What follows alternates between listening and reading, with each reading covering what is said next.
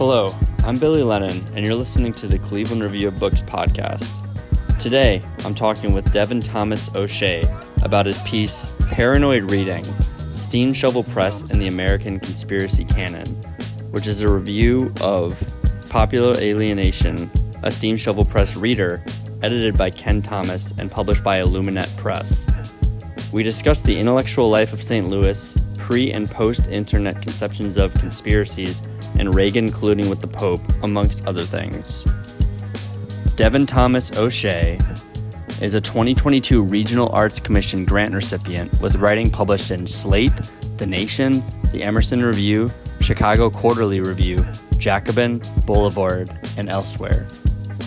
He received his MFA from Northwestern in 2018.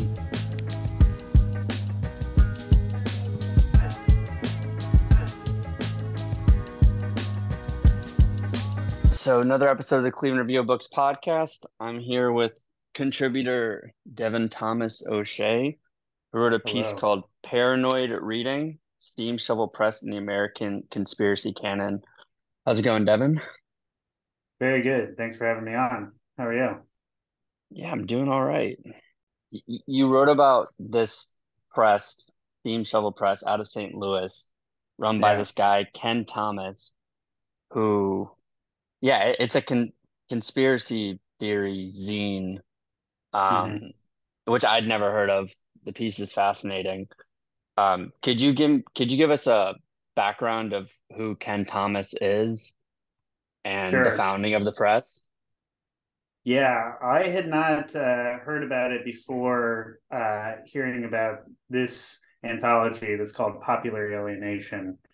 It's like one of two of the Steam Shovel Press anthologies. And yeah, Steam Shovel was like you said, a conspiracy zine, just like an amateur operation out of St. Louis that it's interesting because this is like a survey of sort of pre 9/11 conspiracies.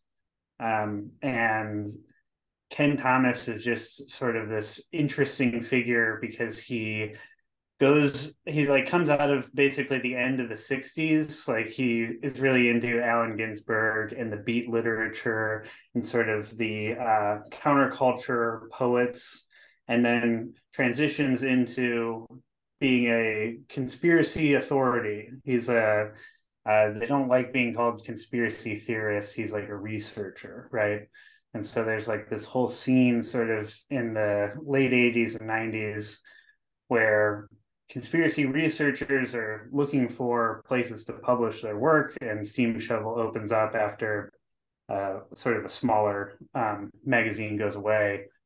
And they become really influential on like TV shows like The X-Files, or Ken Thomas gets so popular that like he becomes a sort of punchline for somebody who's doing a lot of conspiratorial thinking. And he goes on like the Kevin Nealon show. I didn't know he had a conspiracy like program, but yeah, he was like a minor celebrity sort of in the 90s there. And when was it founded and when did it fold? I think that Steam Shovel started in probably in the late 80s. I want to say 88. And then the last publication, not really sure when it ended, because Ken Thomas then went on to like write several other conspiracy books. He's got like sort of a big library of stuff, and they all have amazing covers of like there's one that I really love that's like it's got a flying saucer and then like JFK in the car in Dallas, and his head is like an explosion of like white light, and the UFO is like an explosion of light. And yeah, the Popular Alienation one is pretty fantastic also. Also JFK. It is like a wild cover. I think that he must have advised like the cover art himself. So that's like JFK on one side, and then JFK's mistress, Mary Pinochet Meyer, who was mysteriously stabbed to death in Washington, D.C., on the other side. and they are bisected by a UFO beam that has Lee Harvey Oswald in the center, Oh, that's Lee who's Harvey like, Oswald. I think so. And then like there's an octopus on the bottom. Yeah, the It's octopus is great. it's wild. This is kind of random. I was doing a bit of research on some of your prior work, Yeah. and I saw you also went on the TrueAnon podcast. Hmm. So I'm wondering if there's, and you mentioned that you got into some of the work of Thomas Pynchon. Hmm. I think Crying of Lot 49. How did you kind Yeah. of get into this conspiracy world? Like thinking about that critically. I think it definitely, I got into conspiracies because of probably Pynchon. Um, like there was, I think I sort of started with the Crying of Lot 49, but there was just something endlessly fascinating about the way that he constructs novels out of historical material, and this sense of like solving a mystery that isn't like a detective narrative necessarily, even though there's plenty of detective stuff in Pynchon. Um, but yeah, there's always just something like really electrically fascinating about there is a truth out there that is being hidden, and if you can pay attention to the symbols and signs enough, you can unravel it. Um, and that works really well, I think, for literature and historical literature like Pynchon. There's just being like reading is sort of an act of paranoia, right? Of just like you're piecing together, just like the construction of a novel is like, what if one person was the center of a universe? Each narrative has to be sort of constructed like that. Um, and there's all, I don't know, I got really into a bunch of literary criticism about paranoid reading. And yeah, I just kind of followed that.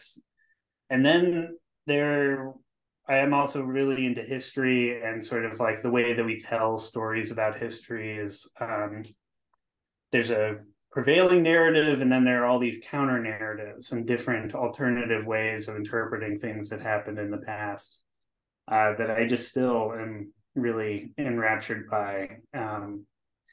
Because I think, yeah, I think one of the most interesting things about Thomas, also Ken Thomas, is that he comes out of like the counterculture scene where there's this like moment in the 60s that's, I think, Pynchon is emblematic of, where things are changing, and there's so much churning and sort of you know, possibilities are opening up that weren't previously available, and like the hegemonic story is cracking up, and that's really terrifying, but it's also like liberating, and where the counterculture energy comes from. And then you can like trace Pynchon's work through after Crying of Lot 49 and Gravity's Rainbow into Vineland, and then his later works that are disappointments in the counterculture being diffused and that energy being broken up and dismantled. Um, and then like in the 90s, you get Ken Thomas, who's like, sort of before 9/11, like compiling all of these counter narratives. And I don't know, it's just like a really interesting historical archive. He was also an archivist, so that makes sense. Could you talk a little bit about how he like went to the Jack Kerouac School of Disembodied Poetics? A little bit about that Yeah. scene. Yeah, that was really wild. I had not really heard about that before, but this is sort of like in Colorado, I believe, in Denver. Uh, it is sort of where the beat poets end up in the 70s, 80s, with Ginsberg, and I think Kerouac is there, and also the another St. Louisan, Burroughs, ends up Hmm. there, where Ken Thomas basically hangs out with um, all these guys, and it's sort of like he gets the idea for the Steamshovel press from going to these conferences there.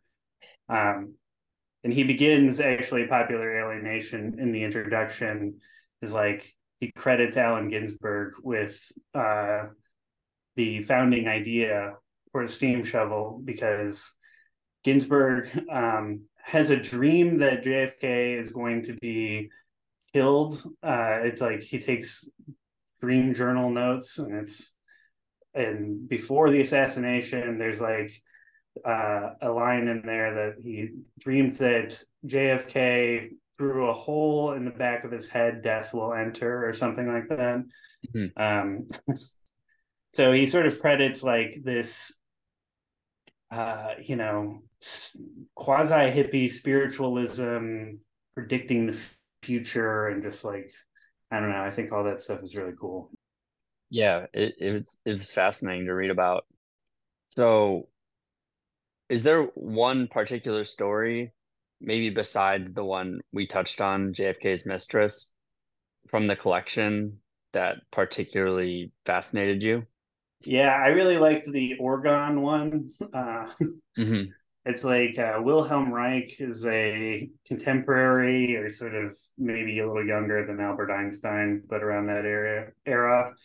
And he's a trained psychologist, but he's just sort of a man of many interests. And the story goes that Wilhelm Reich was a genius, and he discovered a property or chemical or something that um, called orgon that violates the second law of thermodynamics, and that the government, and Einstein in particular, because he was jealous, um, wanted to keep it all under wraps, and that there's like this big conspiracy in the scientific community that sort of like the laws of thermodynamics are breakable. I don't know what the second law of thermodynamics is, but yeah, it's kind of interesting because then he goes on to say that like orgon, this material can be used as like a weather machine, that it can like control the weather.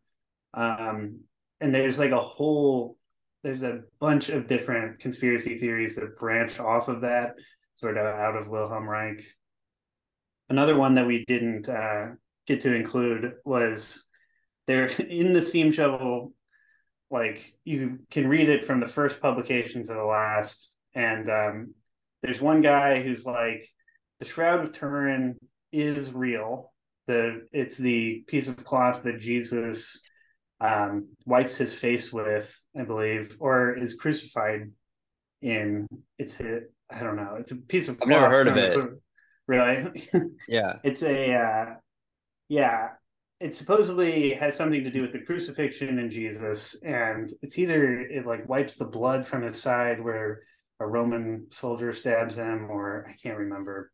Anyway, it's real, it's out there, and the one that everybody knows about is actually uh, they carbon dated it, and it said, "Oh, this is from like 200 years ago. It's not old enough to be from the Jesus's time."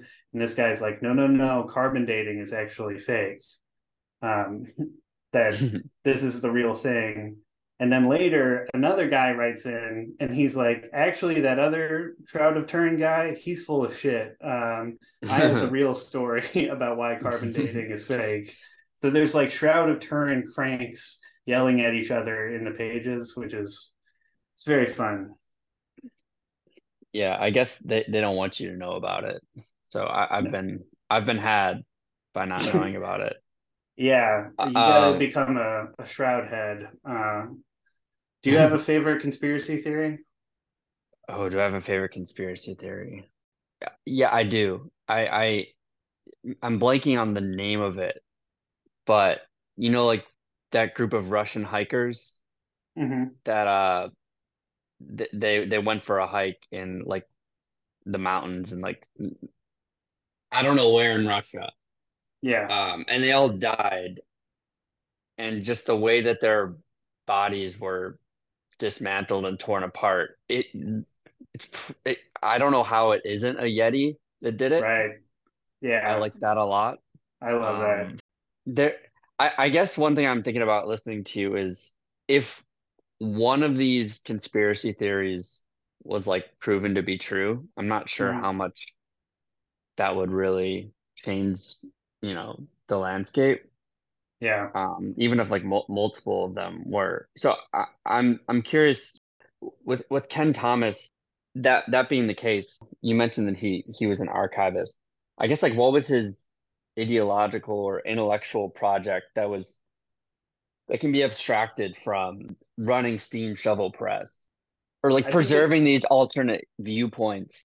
yeah, no, I know what you mean. It's like, it's hard to talk about, I think, from our point of view now, because we live in like hyper conspiratorial, like a Mhm. much more just like violently conspiratorial media landscape of just like QAnon to, I mean, there's just whole areas of like American politics, at least, that are very, very thick into the paranoid, like everyone is out to get me, on the right that manifests in a certain way, on the left that manifests differently. But like in Ken Thomas's time before 9/11, it seems as though there was just more of a hegemonic view of like, there's that feeling in the 90s like, hey, we got it figured out, American empire, this is no more wars, the Soviet Union is over, there's no more red paranoia, so we just get to celebrate with the Backstreet Boys. And Mhm. I think there's always been people like Thomas who were very not okay with like, no, there's no easy sort of um, singular narrative, right? And that there's all of these other counter ideas. Like there's another pretty interesting essay in there about how Reagan was conspiring with the Pope to get rid of the socialist leader of Poland in the 80s. And it's like, oh, that sounds like a crackpot thing. But now, I mean, if you study the Cold War and like the shifty things the Reagan administration was up to, it's like, yeah, that was probably happening. Like conspiring with the Pope sounds silly, but I don't doubt it. The Iran Contra stuff is extremely real, but it starts as a conspiracy theory.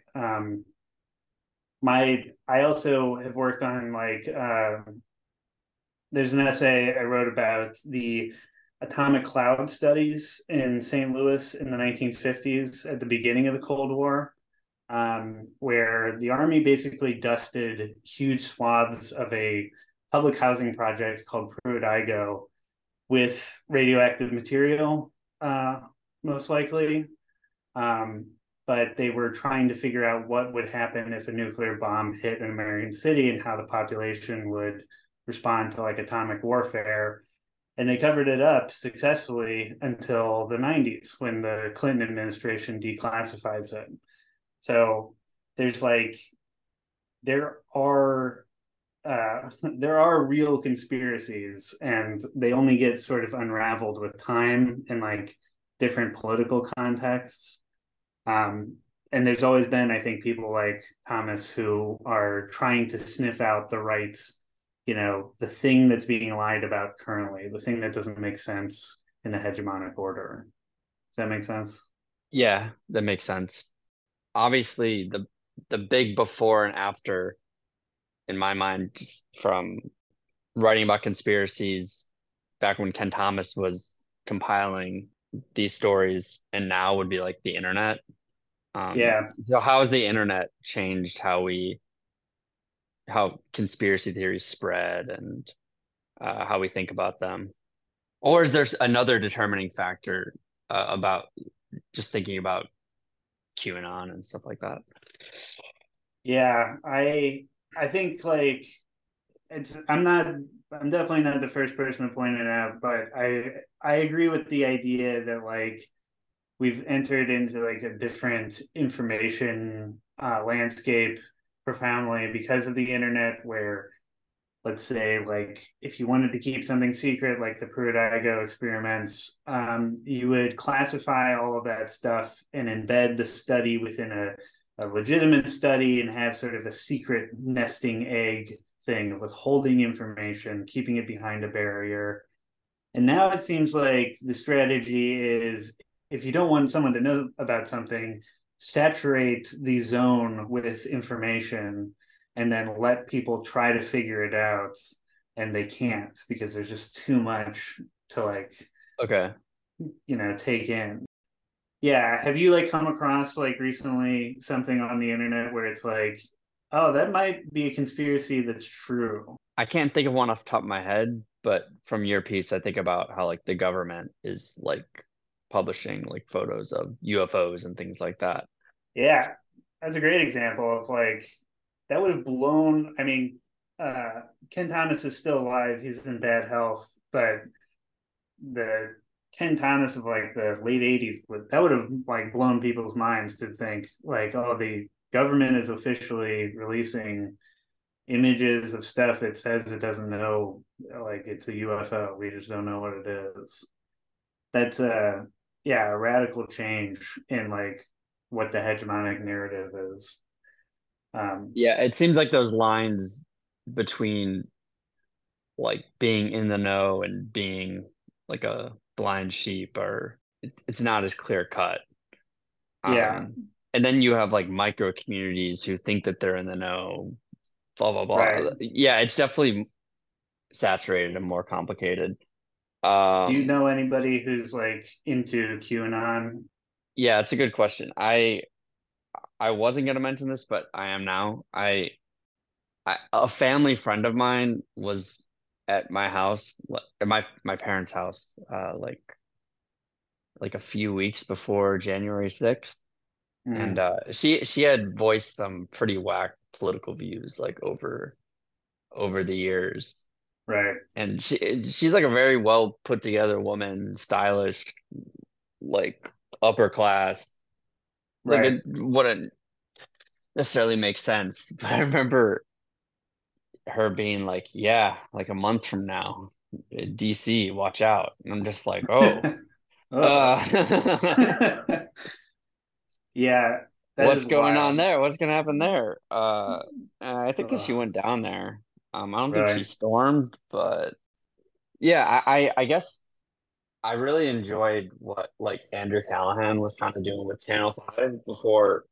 Obviously, he's kind of gotten shut down. Some allegations of sexual misconduct came out, Right. but I think that piqued my interest.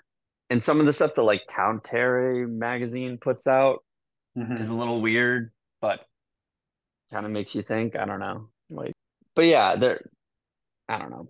That was a funny story though. That was pretty funny.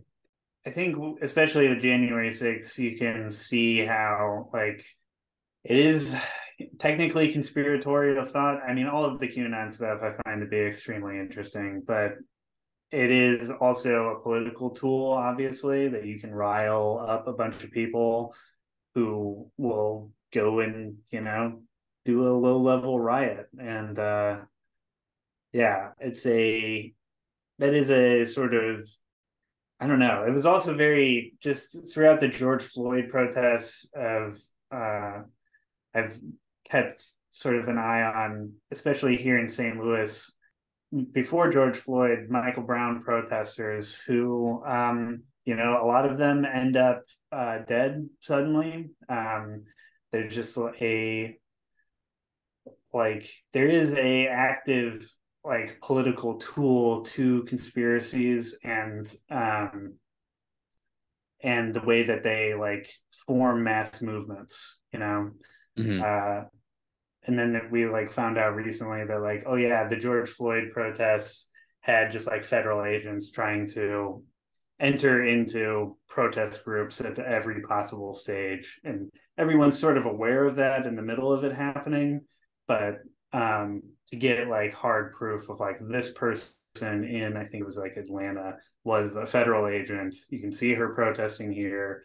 It's like that's the kind of stuff that'll drive you crazy, which is all over Hmm. Pynchon as well. That like a proper sort of paranoia about that stuff and awareness of being manipulated is very necessary for trying to understand the world.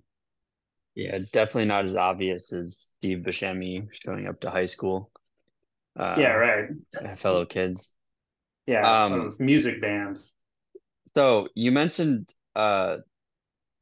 something about being in the Midwest being like a good place to keep an eye out on Yeah, like Langley and stuff like that. Like, is there something, yeah, like particularly Midwestern about this project? I think, yeah, like that was an interesting line from Ken Thomas. He was talking to a reporter for St. Louis Magazine, and he was saying that like such a like optimistic Midwestern thing of like I can get on a plane and be anywhere in the country for a couple $100 and I can be there in an hour. And that like St. Louis is sort of a place to keep an eye on. Los Alamos or like Area 51 and Langley and everywhere else. Um, I From the definitely top of feel the arch. from literally spying from the top Yeah. of the arch. Yeah, what do you make of that? Of like the Midwest as a periphery with which you can see like the coasts more clearly. What do you think? It's easier to critique something you're not a part of. Right. I'd say that the Midwest flyover country, more generally speaking, it's easier to feel isolated and want to like feel cut off, and as you say, have that desire to look for that like truth of oneness behind everything.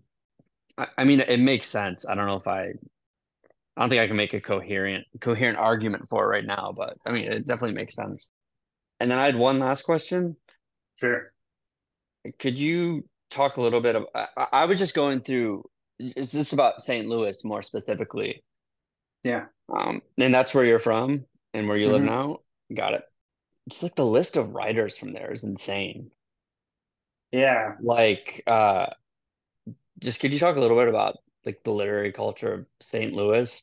And then if you can, like how Ken Thomas may or may not think of himself within that like canon, I guess. Yeah, I think he definitely there is I mean, this is I'm kind of a biased source for this, but St. Louis is just a weird place. Like it's in the center of the country. It is southern and northern at the same time. It has all this conflicting history. It used to be French and then it was Spanish. It's older than America. It's got these blue blood families who have just been around for generations that still, in this paranoid way, run the town. Um, and the literary response, I think, to living here is really interesting. Like I've written about Tennessee Williams I and saw that in the new territory like last week, right? yeah, I'm just like there's some evil here in the city that people respond to, I think, through art in a really interesting way. Like Williams hated being here because he this was in the 30s. It was just a very stilted culture, unaccepting, very rigid. But also T.S. Eliot fucking hated it here too. He like used to dust his face green as though he was like malnourished and just like yearned to be in England from the middle of St. Louis, which is very Yeah. funny. Um, yeah, there's just a it's a strong there is a strong literary culture, especially around the turn of the century. But ever since then, St. Louis is basically in decline. Um, and then later on, you get like Franzen and Curtis Sittenfeld's from here too. My favorite novel I read this year is by John Keane, Oh yeah, Annotations, his first novel, Annotations. I love That John guy, Keane. He that rocks. guy's incredible. He's incredible, man. Yeah, it's Also so wrote a good. book called Counter Narratives. I know. I was. I literally Yo, was like stay using that word because it was like, third eye oh, that's such a open. cool one. Yeah, he Third eye rocks. open. Yeah. Yeah, there's like just a really good, rich, I think, literary culture here that responds to there's just something like deeply evil about St. Louis and in the center of the Midwest that like demands you try to figure it out through art, I think. Yeah. I'm also thinking about the dude with the gun in his front lawn. That was a St. Louis suburb, right? Yeah, the McClowskis. Yeah. They're They're great. They're Yeah. just lunatics. But also, yeah, there's a weird way that St. Louis continually re-represents the country. Like it reflects sort of a lot of ugly stuff about the country. It's extremely segregated. There's a lot of very active FBI branch here. The like the McCloskey standing on their lawn pointing guns at Black Lives Matter protesters in a private lane is just like, oh, that was the summer of 2020. That's like the most emblematic Yeah. image of it. Yeah. Is there anything else? Or I think that's pretty good. Yeah, I think we covered it. I really enjoyed writing about Steamshovel, and I'm a big fan of Cleveland Review of Books. I think you guys have some cool stuff going on. Thanks, Devin. I appreciate it. We loved the pitch, loved the piece, and yeah, definitely hit us up again sometime if you got time. Absolutely, I would love to. I got some other stuff to pitch. Great. Thank you for listening to the Cleveland Review of Books podcast. Producer A Live of Cleveland's own Moomin Collective graciously provided the music we used for the intro, as well as the one you are listening to now. We publish reviews, essays, interviews, and excerpts online at clereviewofbooks.com about 3 to 4 times per week. We recommend signing up for our bi-weekly newsletter, a link to which can be found in the show notes, as we all adjust to a shifting social media environment. You can also purchase print issues and merch, including hats, totes, and shirts, in our online store. I'd also like to shout out all of our amazing editors, including Zach Peckham, Bree DeMonda, Robert Giddings, Alana Pakros, Angelo Maniage, Morgan Ford, Michael Credico, Helen Rauner, Jacob Brueggemann, Philip Harris, Allie Black, Isabel Blakeway Phillips, Eli Scope, and R.A. Washington. See you next time.